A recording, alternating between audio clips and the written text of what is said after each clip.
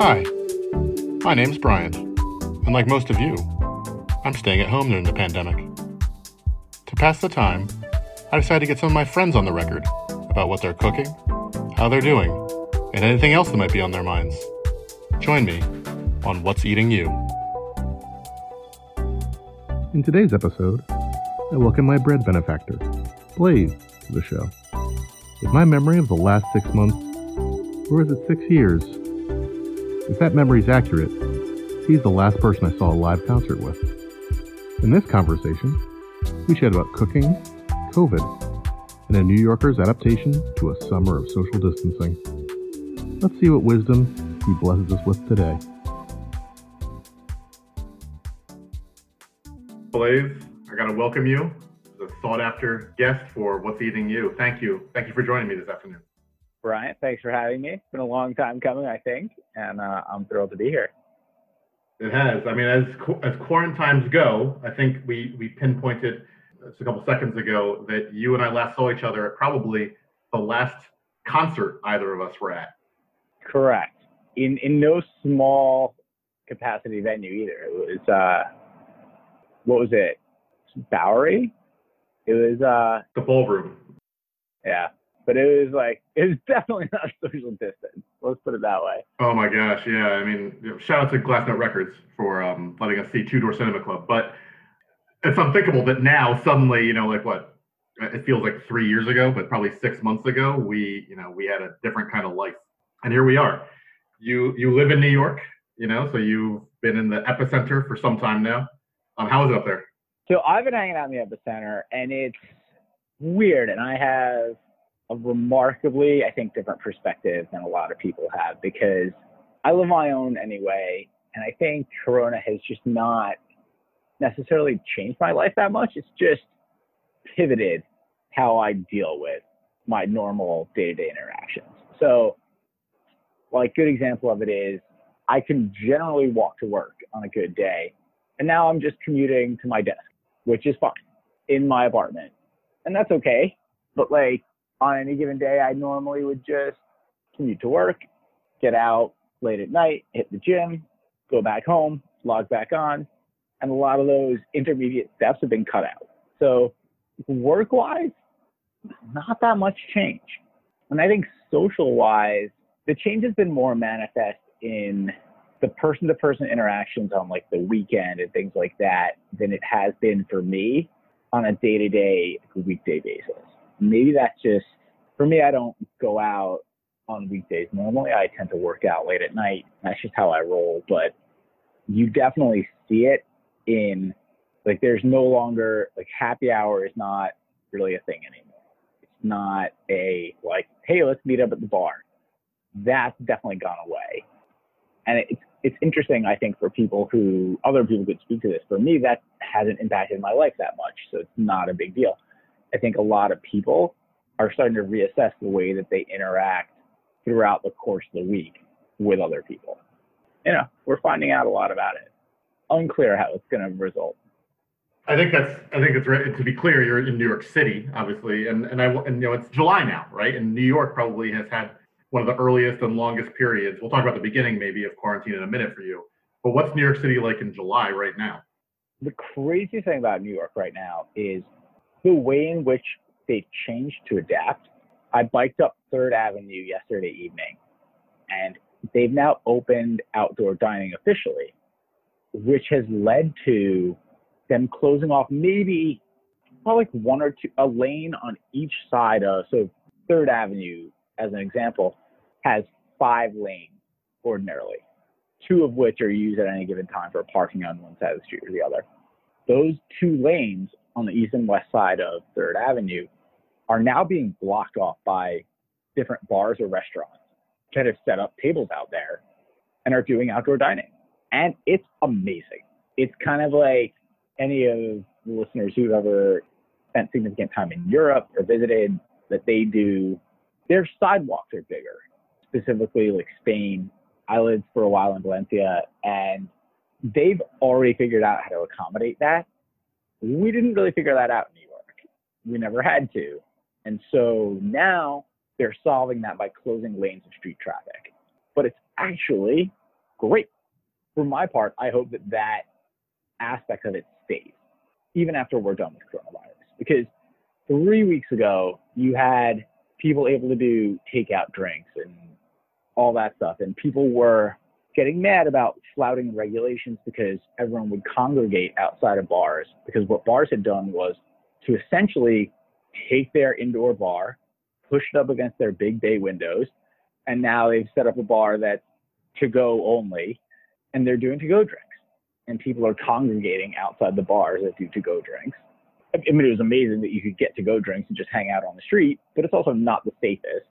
And now they've opened officially to doing outdoor dining. So now it's kind of been institutionalized, and you're allowed to sit there and sit at tables. And it's honestly kind of great. Everyone's sitting outside. They're sitting pretty far apart. There doesn't seem to be anybody that's really like trying to make it crazy. And it's just, it's kind of nice. You're like, you start thinking about like, how much traffic do we need? How much space do we need? Can we make sidewalks bigger? Can we adopt the European model? I hope some of the changes stay. So they've tried to open up outdoor dining. They postponed indoor dining in New York, which I think was the right move. But honestly, times like this in the summer, it's been really nice. I think that's great to hear, actually, because we're having a similar experience here. Like you said, New Jersey and New York are kind of twinned in their policy making and the pacing, it seems like, of a lot of the decisions. And, and I think a lot of restaurants similarly here are being really innovative about the service and the experience that people get. And I think it's almost undeniably safer, but the fact that it's workable is, and like you said, in some ways better, is higher quality has been really, really good. So the problem is it's not going to be sustainable, right? It's like a little bit of I don't think there's really any good timing for a global pandemic, but timing-wise, it's summer, so we've been able to have outdoor dining, which is really great. I think it's going to help people readjust and get into the flow. Come next winter, when we don't have, or if we don't have a vaccine, okay, now you can't eat outside, right? Now, really, what are we doing? How are we handling people interacting indoors in bars where you typically be, especially in New York City, packed in, spaces at a premium? There are bars, and I'm sure even though Texas and California are hard hit now, there's just more space. Like you could have 50% capacity at a bar in Texas and still have plenty of people there, and I think that place would survive. Places in New York, if you start limiting them to 50%, 25% people, it's just, you're not going to have enough people in the door to support business.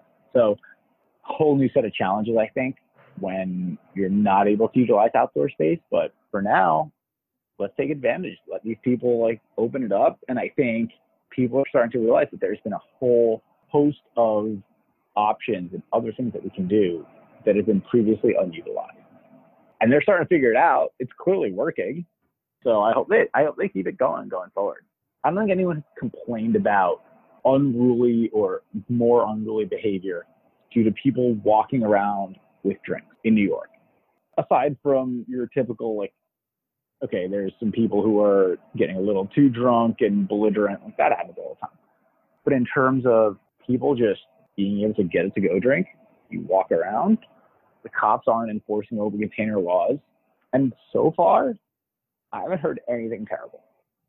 So like, let's figure this out. Why can't we do this going forward? Seems kind of nice. This is like a New Yorker ethos, though, right? Like I know, like you said, we're looking at other parts of the country that were maybe slower to close.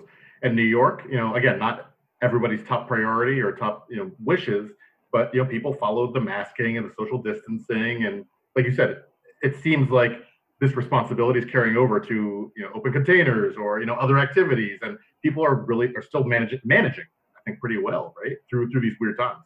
Everyone seems to be doing fine. There's some heightened sensitivity around whether or not you're wearing your mask and what are the rules and how far away are you. And it's a little bit interesting. It kind of exposes people's underlying phobias or how willing they are to take a little bit more risks. It's now become commonplace to kind of ask if there's somebody else in the elevator, whether they mind if you get in the elevator.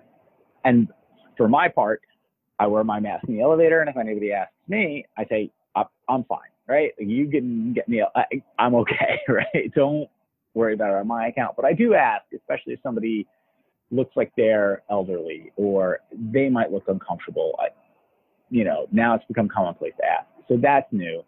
And a little bit weird, most people in New York seem to be very understanding of like what the rules are and how they're supposed to be enforced and obeyed. But like, I don't always wear my mask when I'm just walking around, which you're not required to. The rule is you have to wear your mask inside and when you can't otherwise social distance. And that's a totally valid rule and it's fine. I'm happy to follow it. But I'll be walking on my own and not wearing a mask. And you'll walk past somebody sometimes, doesn't happen often, not within 6 feet of them, not even close, and they look at you askew, like you're doing something wrong. And I'm like, guys, like, the whole point is we're staying 6 feet apart. And if you're 6 feet apart, you don't need to wear the mask. That's what this is designed to prevent. And so I think some people just get into a phobia mindset. And that I don't think is helpful. But it seems to be few and far between. Most people recognize it, like, hey, you're on your own, you're out for a run, you're on a bike, you don't need to be masked up the entire time. But it is a couple of people. It's kind of funny when they look so phobic. And you're just like, I kind of want to give them a little bit of reassurance, like, guys, it's gonna be okay. I'm nowhere close to you. You're talking like across the street or in eye shot. You're visible to one another, but you're not. Yeah. So a really good example is I tend to now in like getting exercise and trying to get out more. I'll take phone calls as I'm walking around the city, and so I'll call my parents as I'm walking around, and it's kill 20, 30, 40 minutes. So I was out a couple of weeks ago and started pouring rain, and so I stood underneath some scaffolding on the street and standing there on a corner by myself for upwards of 15 minutes, just talking to my parents, waiting for a thunderstorm to pass. And a woman starts walking towards me from 3 blocks away. And she sees me. I see her. It's like no big deal. I've been standing on this corner for 15 minutes already. And she keeps walking towards me. I don't have my mask on because I'm the only person within, a 2-block radius. So why do I need to wear my mask? She keeps walking towards me. And she ultimately had to be within like 3 or 4 feet of me. And then said, you should be wearing your mask. And I was like, well, I mean, okay. If you were that worried about it, she had 3 full blocks to decide how close she wanted to walk to me. If she had stopped a block away and said, hey, can you cross the street? I would have crossed the street.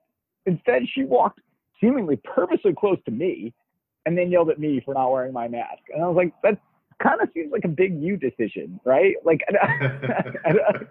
I really went out of her way kind of to scold me. And I was like, that's not cool. Like, what? Like, I'm happy I have my mask. I'm happy to obey the rule. But like, you, in my mind, put yourself in quote unquote danger, right? Like you had a lot of chances to avoid this interaction and you didn't. And instead went out of your way to scold me. And that's not great. So that I think should be avoided, but most people seem to not be taking that approach. Yeah, that's interesting because, like you said, that contrasted with the elevator example. It's like there seemed to be developing, maybe not solidified, but developing some kind of like social conventions. And, I think, like you said, even you yourself asking people, hey, would this be like, where are you on this? You should ask and be respectful. And look, your view might not be the same as anybody else's view, right? And I think you and I were talking about this before, and we can get into this too, because I've had COVID and had the antibodies. So my worldview is much different, I think, than somebody who is afraid of getting it. My sole focus is on prevention and making everybody else comfortable. And so that's a lot different than somebody, I think, who has a fear of contracting it. And I definitely appreciate that fear. And so I think you need to be understanding of that. And more people are going to have to be understanding of it as we go forward, because the scales are going to tip. It's going to come to a point where either more people have been exposed or more people have had it. And then the smaller the population that has not been exposed, those people are going to have greater fear because they're going to realize that, like, okay, now my chances of exposure are increasing, right? As more people have it, now I'm in a much smaller community of people who've not been exposed, and it's unlikely I'm going to be able to have any interaction that's not going to involve someone who has exposure. Or even risked of it. Yeah, exactly. Risk of it, right? Yeah, you can be asymptomatic. It's going to be an interesting. That's a good opportunity, I think, to hear more. As like you said, you learned recently that you had COVID, or at least the antibody. Yeah. So good opportunity to explain kind of like how I exist in the city and why it's maybe not surprising that I was among the first people to be exposed to and get COVID. And listen to your most recent podcast guest, and she was talking about her pretty terrible experience with it. And to my benefit, and unfortunately for a lot of people, I had one of the better COVID experiences. I work in the MetLife building above Grand Central. And so one of the things we've been kind of dealing with as we strive to reopen is you just can't limit the number of people that you in theory will come in contact with going to a place like Grand Central. It's why people who are commuting can't necessarily control things, and like it's going to take a lot longer, I think, for us to get comfortable in our offices than people originally thought. But back at the beginning of March, when this thing first happened, one of the first known cases of exposure in New York City was a man at a synagogue in White Plains. There was a person who was at my law firm who was a member of that synagogue. He's always tested negative, so we know that we didn't get it from him, but it just made you realize that person who did test positive commuted on the Metro North into Grand Central and then went to work at their firm on, I think it was 3rd Avenue or something. And so now all of a sudden you realize how big this chain is.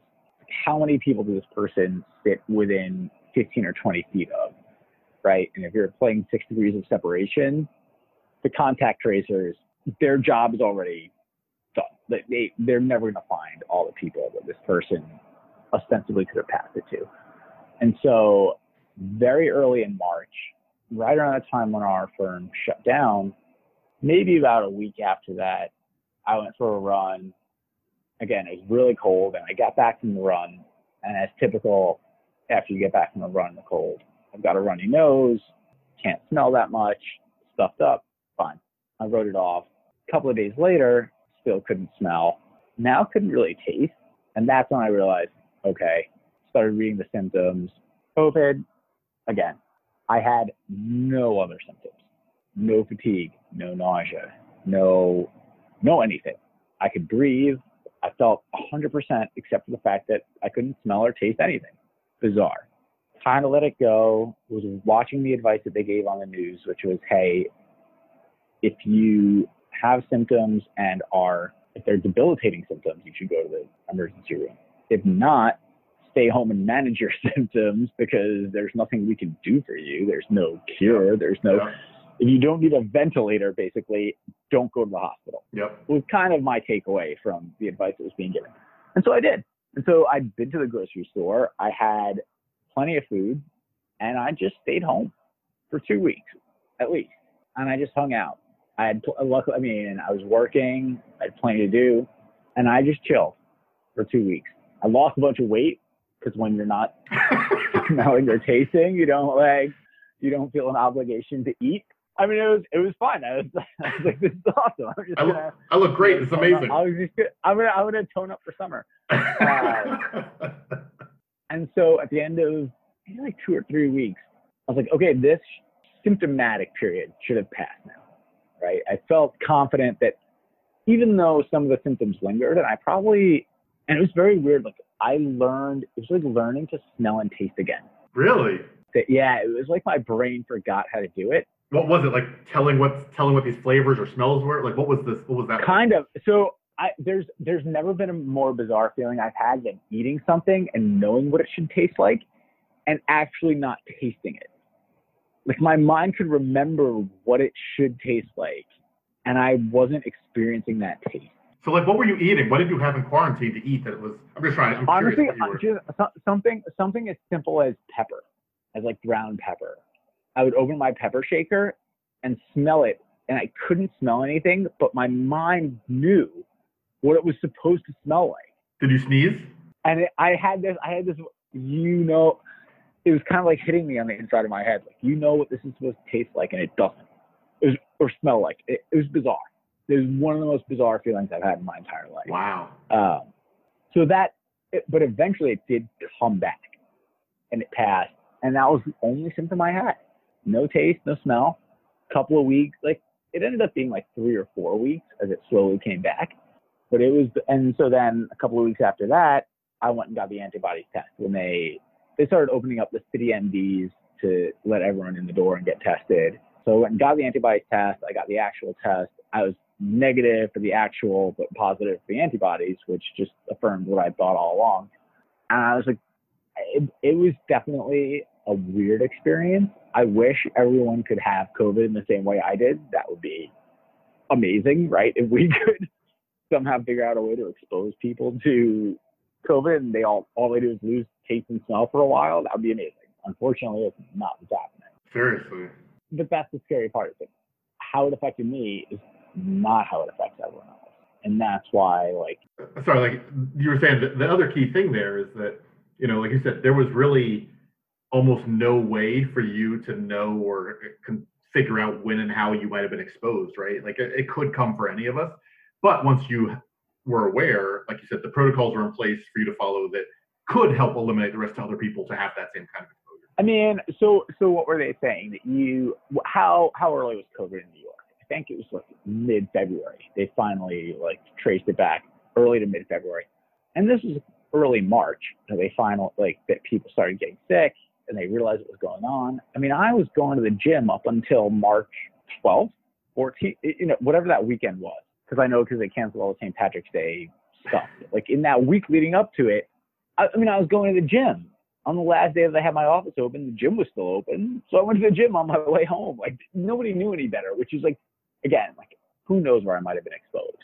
No, I think the numbers, and that's what, it's a little bit scary.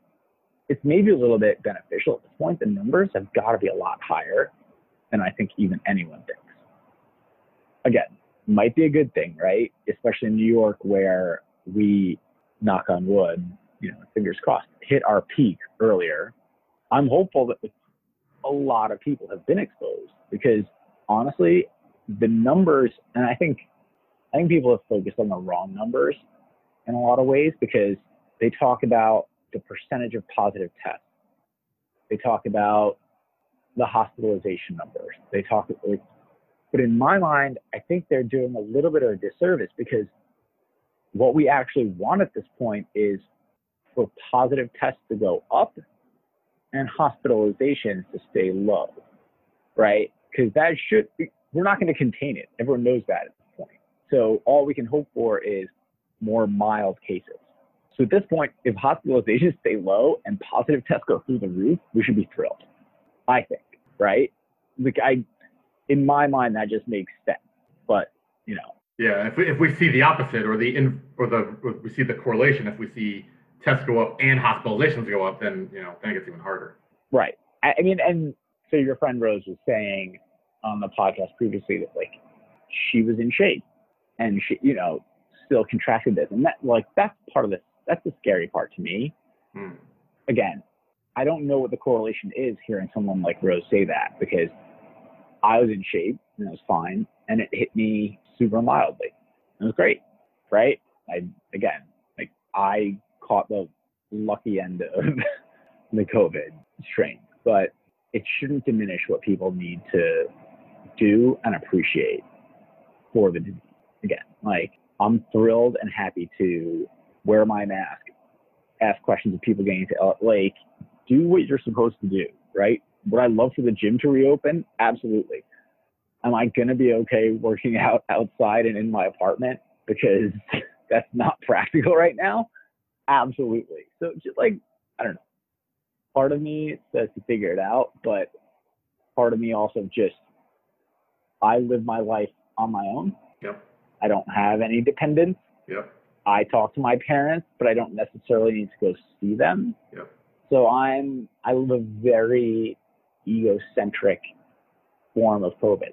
So that's like an entirely different thing that we could talk about. But yeah, so my experience has been different. It hasn't, really affected my life, but it's definitely out there affecting a lot of people in way, way more serious ways than me. So you have to appreciate that, even if it doesn't like necessarily hit home for you. Yeah, man. I mean, you're in a lot of ways, you're COVID goals, right? Like I was joking with even my first guest to say, like, I'm probably going to get it eventually. I definitely didn't want to be the person who gets it during the peak, because if you did get it bad, you'd have, it would be harder to probably get proper care. Well, have you talked to, there are all these people who they're having parties.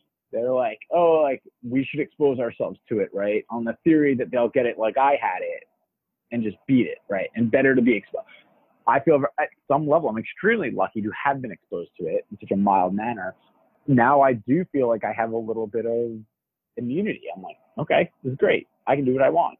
And I understand that, but you never know what's like the curveball it's going to throw at you.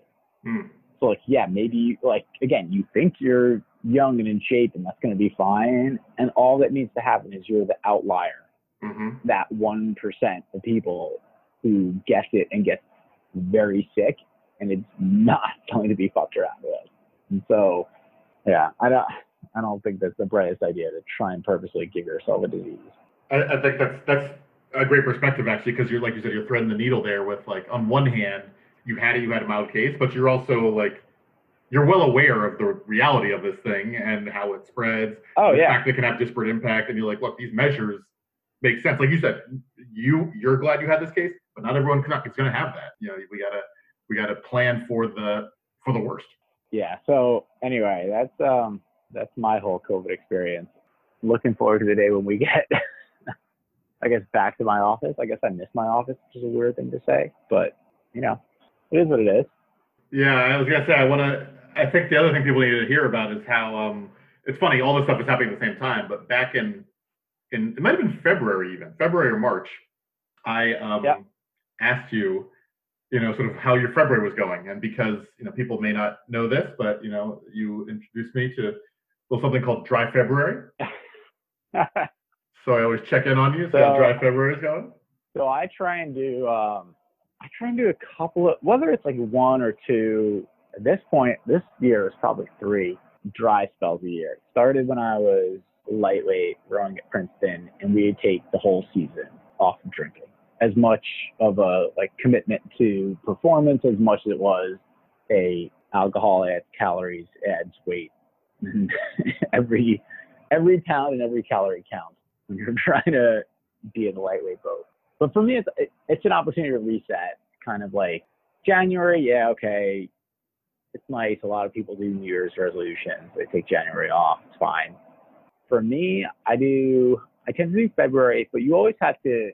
People will laugh. They'll say, oh, it's the shortest month. Obviously, that's why you do it. But the important thing for me, I only really drink on the weekends, is to do 4 weekends. So whatever that spans, if that goes into March, if it has to start in January, whatever it is, take 4 weeks, including 4 weekends off. My favorite month to do is actually April, because I think that having a goal helps you. And so for me, it's like, yeah, you could take time off of drinking in January or February, but you're going to be back to drinking, heavy beers and all that stuff by the time spring and summer rolls around anyway. You do it in April, you can kind of see spring and summer coming on the horizon. You're like, oh, I should get in shape. It's adding the motivating factor of having summer on the horizon helps you. But yeah, for me, it's an opportunity to reset. I think it helps me get my mind right. It helps me it helps me reassess, I think, like my relationship with how I socialize and how I do a lot of other stuff. I think you were talking with Rose on your previous podcast about the role that going to the bar plays. And okay, I think you said it, I was like, okay, I have beer at home. That's fine. We drink beers all day long, especially somewhere like New York. The bar is a social outlet. That's where you go. I love having a bunch of friends who are active, and we'll do a lot of other stuff. Like we'll go rock climbing in the morning, or we'll do it. But like the vast majority of your socializing still happens at a bar. And look, is that like the absolute best thing in the world? Maybe not. If we lived in Colorado, Boulder, Denver, could we be doing more like group runs or skiing or what? Like, yeah, probably. But we live in an urban jungle. And so, like, how am I going to see everyone? Oh, I'll meet you down at the bar, right? Like, and so, but taking a couple of months off every year kind of helps. It's like, it gets you out of that, oh, I just had to go to the bar, or oh, I had to go to happy hour. Fridays, when it helped me kind of reassess where I was ending up Friday at like 5 p.m. So when you're not drinking, our firm runs they call it Martini Friday, but it's like they do a great job. They do a whole theme every week. They do an open bar up in one of the big conference rooms. And it's great. It's an amazing social outlet for everyone at the firm. And you feel this compulsion to go at 5 or 5:30. And if I'm not drinking, I'll go hang out there for 20 or 30 minutes. I'll say hi to everyone. I still get the same kind of positive social interaction. I don't drink anything. I go back and do some more work for an hour. And then I go to the gym at 8 o'clock like I normally would. I don't like, in a weird way, I don't feel diminished. It's not like, oh, I wasn't hanging out, getting, on other nights, you could be at that happy hour at like 4:30, absolutely wrecked by 6. And you're just like, which is fun too, and that's great. Okay, like I don't need to be, right? Like, and then that translates into other times when I am drinking, I'm not on a dry month, of like, wow, like, did I really need to go to the happy hour at 5 o'clock, right? Let me maybe just finish up my work. I'll go home, I'll shower, I'll have a drink, I'll go out to the bar at, 8 or 9, right? Like, do I need to be drunk at 5 p.m.? Probably not, right? It's just, it helps you get into a better mindset. So that's how it started, and that's where it ended up. And I think it's just a nice, it's a nice reset to the system. That's a much deeper explanation than we usually we just internalize that. This is 3 months of alone time to think about this probably coming out. But like I said, when I called you, I remember you hadn't even started, but you sort of mentioned that you were then just baking a lot of bread to fill your, like you said, all this newfound time, since you weren't burning 4 or 5 hours down the pub. But you are, just for all the listeners, because who think that I'm the bread guy, you are actually my bread inspiration. The reason for my baking, the benefactor of my Dutch oven, in fact, recipe book and method book that I use. You are the reason. So not so not drinking does imbue you with more time, right? You end up waking up earlier. You have a lot more hours to fill. And so I think everyone at some basic level has always had a bread benefactor. And so I was lucky enough to be your bread benefactor after I had a wonderful person who's my bread benefactor. His name is Max, who married a fantastic friend of mine and an acquaintance of yours back from Princeton, Rachel. And it really started with baking, just like random treats. So I was guilted into entering they call it a cookie exchange, but it's just one of those like inter-office things where everyone bakes. You submit a recipe, you bake a bunch of cookies, everyone gets together around the holidays, exchanges recipes, and shares what they baked. So I got guilted into this by a lot of the secretaries at work. And one of the things that I low-key hate about my job is that I actually love to cook, and I don't cook, ever. And so I moved into my apartment in Gramercy and probably didn't turn on the oven for a full 4 or 5 years. And then the only time I started to turn it on was when I got guilted into this baking cookie exchange and decided, I was like, well, if I'm going to do it, we're going to absolutely do it. And so the first year that I did it, I had to not only buy baking ingredients for the recipe that I wanted to make, I had to go buy the basic elements of everything. All cookware. I have pictures. Wow. I can show you. Just like, I walked into Bed Bath & Beyond with not only the recipe, but like everything, all the hardware circled. And I was like, I need this pan. Wow. I needed like pot holders. I mean, I needed everything. I needed a measuring cup. Like I didn't have teaspoon. I didn't have anything. Honestly, I needed to go get the basic elements of baking. What did you have in your house? Like forks and knives, basically? Like... No, nothing. I didn't have anything. I had like I had 2 sets of fry pans for making eggs. And rock glasses. And I was pretty much it. I have a full set of glassware. I've always had a full bar set up. That was not deniable. But in terms of cooking, I mean, you're living in a studio apartment in Manhattan. I'm not, grilling steaks and doing all this stuff. So I had almost nothing. In fact, I think I mentioned to you on our talk before, one of the worst things about the pandemic has been I have to cook food for myself and keep the basic elements of food in my apartment. Whereas normally I just eat 90% of my meals at my desk on a certain time.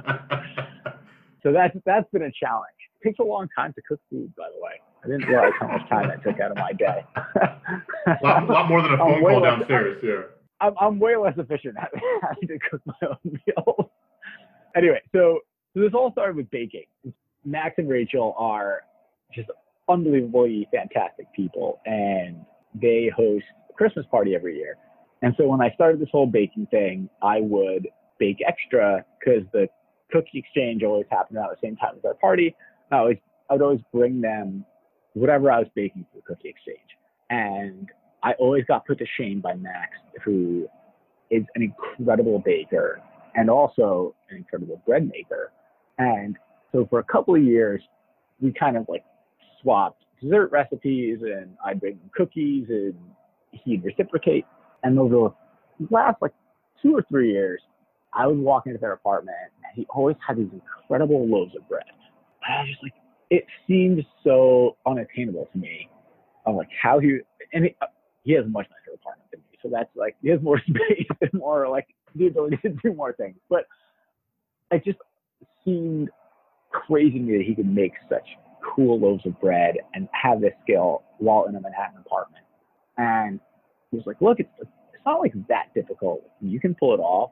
It's more of a commitment, like you said, of like time and resources and your energy than it is of actual space or circumstance. And so for Christmas, I guess this year, last year, it's all blurred together. He got me a 7-quart Dutch oven and a book by Ken Forkish called Flour, Water, Salt, Yeast, for anyone who wants to buy it. It's an incredible book. I recommend it. And he was like, look, this is all you need to do this. You're going to like read the book, follow the instructions. It's going to work out. And so I started. And it was, for someone who's OCD like me, actually extremely helpful. Because the book is so specific. Yeah, and very. It's so like, for someone who approaches cooking as a, laissez-faire activity and like, I'm just going to throw in what I want to when I want to, not the activity for them. But for someone who's supremely focused on temperatures and times and exact measurements, this is the activity for you. So I started baking bread, and I was both shocked at its simplicity and thrilled at I was thrilled at like the variations that could come from it, right? It's like, it didn't take much to bake a simple loaf of bread, and that was maybe like 20 pages of the whole book. It's like, okay, now I've done this. And he starts talking about hydration and flour content and protein and like all this stuff. And you're just like, oh my God, the possibilities are quite literally endless. And then the other thing that was amazing and has come up more and more in the pandemic time is I've now created a sustainable food source, essentially, right? You and I have talked about this, about the sourdough starter, and you have one. I can't keep one because it takes up too much space in my refrigerator on my counter. But honestly, for the price of, $3 worth of flour, you can continue to create bread on an ongoing basis. I mean, it's going to go forever. You keep feeding it, perpetually have the ability to feed yourself. And so bringing it back full circle, Max was my bread benefactor. And when I started doing it, I've now just realized how cool it is and give it to everyone I know. This has become my new gift to anyone who doesn't do it. I sent my sister a Dutch oven in the book. I sent one to you, and you have far outstripped me in terms of the versatility that you use the book for and how you approach bread making. You make pizza, you make rolls, you make like all I do is make the same kind of like basic recipe of bread, and then I don't even eat it. I give it away. Yeah. It's like I'm not a big bread guy. But still, the gift of bread, though, my dad does this too. He gives it like people take it like it's gold.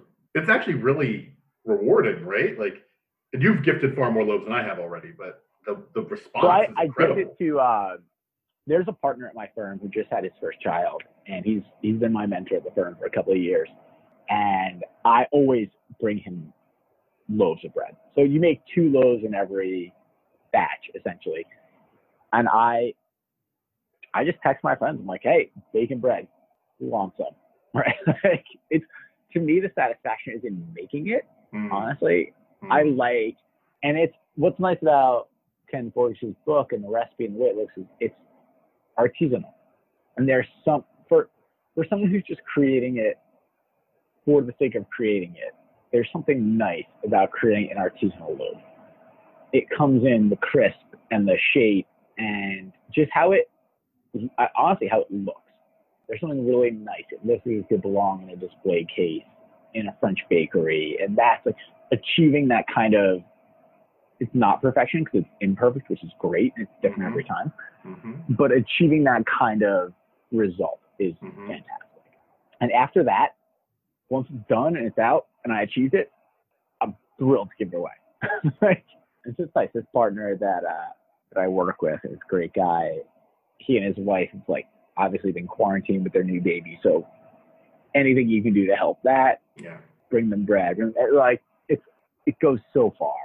And I think, like you said, people realize that it's a gift that it takes some time and some effort. Like, I think going forward, I'm going to be bringing more bread to parties, like where you would normally bring wine. I think if you bring fresh loaf of bread and just hit up the host before you go there and say, hey, like, FYI, I'm going to bring a loaf of bread, right? So if you were planning to go to the supermarket and buy stuff, or you've got a dip, you've got cheese, you've got whatever, like, hey, I'm bringing you a fresh loaf of bread. Don't even worry about that. I'll sort this. I think that's it's so much more, it's not more thoughtful, but they know that you put your own time, effort into that. And I think it makes it a little bit more meaningful. No, dude, that's incredible. That's profound. You're right, because the fastest you can probably do it is what? Maybe 12 hours, 8 to 12 hours, maybe is the fastest you could do this. And so, like you said, you got to know. Right. You got to know you're doing it, and you got to plan it, and you got to, even just like that commitment. And I think at a very base level, it's thought and care, right? Like, hey, I thought enough about this that I wanted to do it and put my time and effort into it, instead of just, hey, I stopped at the liquor store on the way over here and I got you guys a bottle of wine, right? Like, again, huge wine guy. Like, you should bring wine anyway. bring both. Why choose? Wine. But right. But, you know, and that's what was so great about, like, so when Max kind of gifted me a Dutch oven in the book, it was like, it meant a lot. It's like he and I had these discussions about how cool it was that he baked bread and what kind of commitment that took. And like, you're talking about people who have very little time on their hands. Like, his wife is a partner at an incredible firm. He now works at a great investment company as a tax lawyer. It's just like, you're talking about people who have taken like kind of the little time that they have and put it into it, right? And so that, I think, makes a lot of difference. So the point is, for everyone who's listening, get a bread benefactor and then be a bread benefactor. Yeah, I have to think about who I'm going to pay it forward to because, like you said, I've given some loaves and the response, like I said, I didn't expect it in a certain way. Like, and maybe, I don't know, maybe I did this to you, but like, and I haven't given you a loaf because I feel like you produce all the bread you need, and the fact that it's like a gift that gives, whether you're getting a loaf and you can like slice up and turn it to 10 sandwiches, or whether you have an oven that you can make 1,000 loaves in, it's like. So what were you were telling me that you now have a starter. You now have a sourdough starter. I have two somehow. Yeah, exactly. Like. Right. So I read two articles recently about, because you can dehydrate starter, and apparently this woman has been mailing out starter to people, which is like, again, you talk about like the gift that keeps on giving. You can keep sourdough starter or any kind of starter alive for centuries, and some of them have been. And you just like, apparently it's a status thing in Silicon Valley now, having the oldest sourdough starter. Wow. So again, it's difficult where I am to have it and keep it, because you have to feed it so much on a daily basis, and just kind of, for everyone who's listening who doesn't like kind of understand bread making, you can have a sourdough starter that's basically just like a early stage yeast water composite, and yeast flour water composite, and you just keep feeding it fuel, which is bread flour, every day. But you need to have a big enough vessel to allow it to grow day after day. You have to keep it in a relatively temperature controlled area. It's a lot. And so I don't have the time, attention, or patience or space to do it. Bryant does, and he's been cultivating a starter for some time now, which is why he's far outstripped me in I'll say making capacity. I think it's interesting. First, two things. One, I was like you in that I was really following the rules. And in fact, it was a different set of. So I've branched off from the Ken Forkus tree, which I still love and appreciate. It's my recipes. I go to those to start. But King Arthur flour, which is I think you and I both a sort of preferred brand, has a ton of also really good recipes, and I use them for my starter guide. And I have another friend who does a lot of sourdough bake. He actually doesn't even use factory yeast. He does exclusively sourdough stuff, which I'm not comfortable with because I don't love the rise I get out of it. But he was basically like, let go a little bit. He was like, look, it doesn't have to be perfect. It doesn't have to be fed every 12 hours. It doesn't have to be super, basically as rigid. Yeah. And so for me, that's actually what's helped me, is that sometimes I let it go a little longer without feeding it. Sometimes I'm on it regularly, but at the end of the day, as long as you can like survive its reawakening, basically just doing it regularly lets you know when it will be best. It's really funny that you mentioned that, because what Brian, for anyone who is listening and wants to know what the difference between like production yeast in your starter and a natural is there's yeast in a lot of, like, there's just naturally yeast existing in the flour that you're going to use. And so you don't actually need to add yeast to a sourdough starter to get it to start multiplying. You can just use the natural yeast in the flour in the air. So that's kind of the difference there. And so purists, I think, say you should never add yeast to your starter. They just want it to start naturally, and it's considered cheating. It's considered gauche. You go down a whole rabbit hole of ways that people want to be bread purists. But it's really funny that you talk about having the ability to experiment and do the things that you want to do with bread and with the recipes and with your starter. And like you said, as long as you can bring it back to life, there aren't that many rules, right? Like, I like rules. I'm a big OCD guy. That's why you're a lawyer. I am. I like somebody. I like to know how many hours. And that's why, again, you said like Ken's book is great, because it tells you, hey, this many hours at this many degrees, this temperature, people, right? It's so, right? Yeah, it's so technical. Great. And if you're cognizant of it, it produces results. That's great.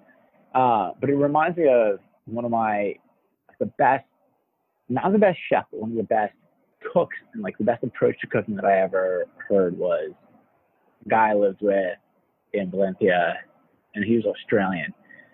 And the kind of guy who had his own set of knives and brought them around with him. Like, he was that good of a cook. he wasn't a cook by trade. He was a professional sailor, but he was that invested in cooking that he had his own set of knives. And his approach was, and I'll never forget this, it was like 2006, I think. I was a freshman or a sophomore, into my sophomore year maybe.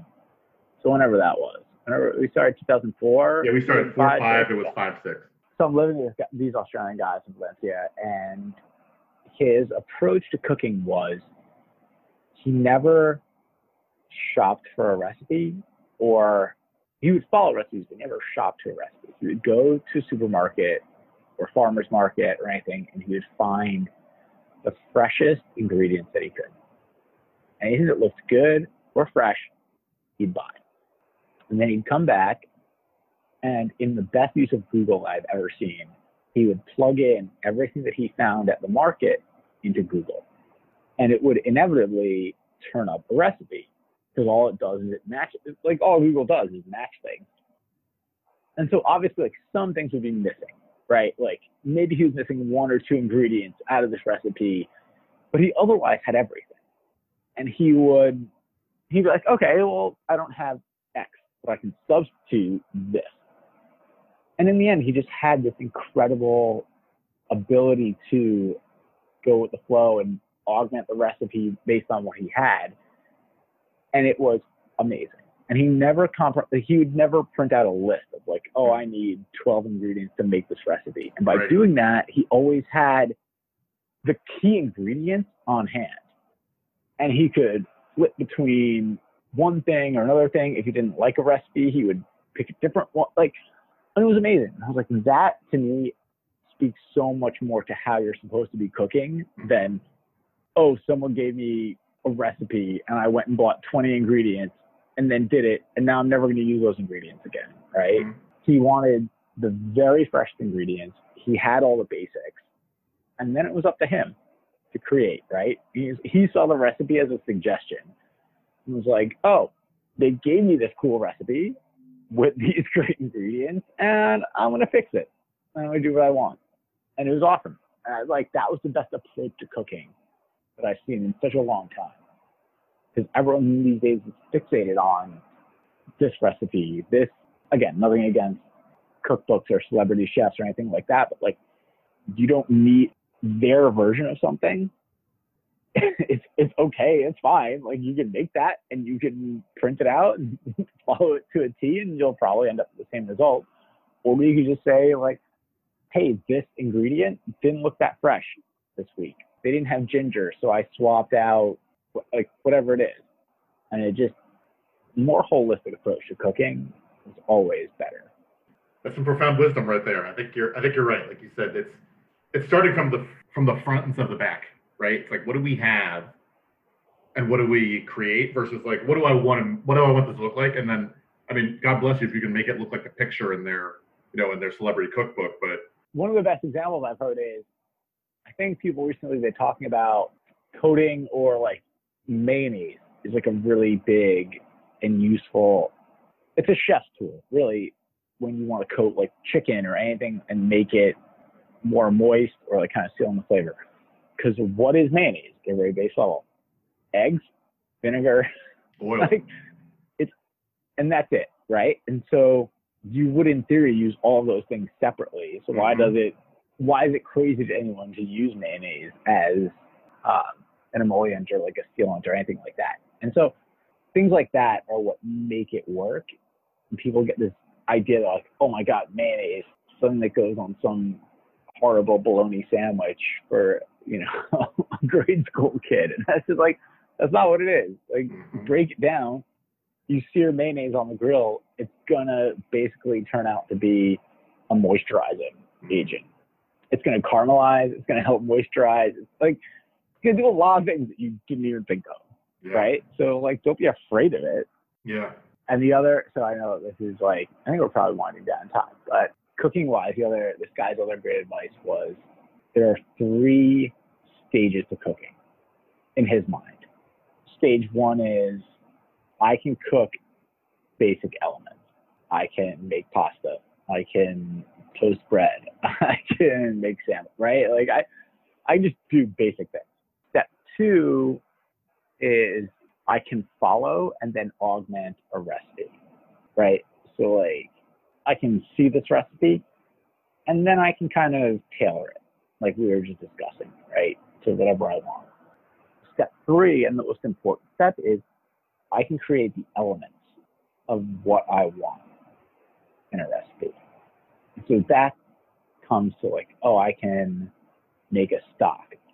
I can make a sauce. I can start with really just elements and compose an entire meal. And when you hit stage 3, that's how you know you're like, okay, now I can cook, and I'm like not afraid of anything else. True power right there. I can't do that, by the way. We need a few more things from Bed Bath & Beyond. It always sounded good. like so. This is a guy who wouldn't make curry unless he get the right kind of fish sauce. So take that for what it's worth. You had 15 years to catch up to him. You know, maybe a little bit longer. I don't know, man. I got to move out of my like studio apartment. Get a chef's kitchen. Then we'll start talking about what to make. Hey, then we can do something different. We can record together and cook together. That would be fun. In the meantime, we can make bread. It's fine. Yeah. All right, man. Well, thank you so much for the wisdom, for your thoughts and your perspectives, and we'll let you escape back into the sidewalk experience here in New York. But we will definitely catch up soon. Brian, it's been a pleasure. Thanks for having me. I hope that everyone makes it out of the current circumstances intact.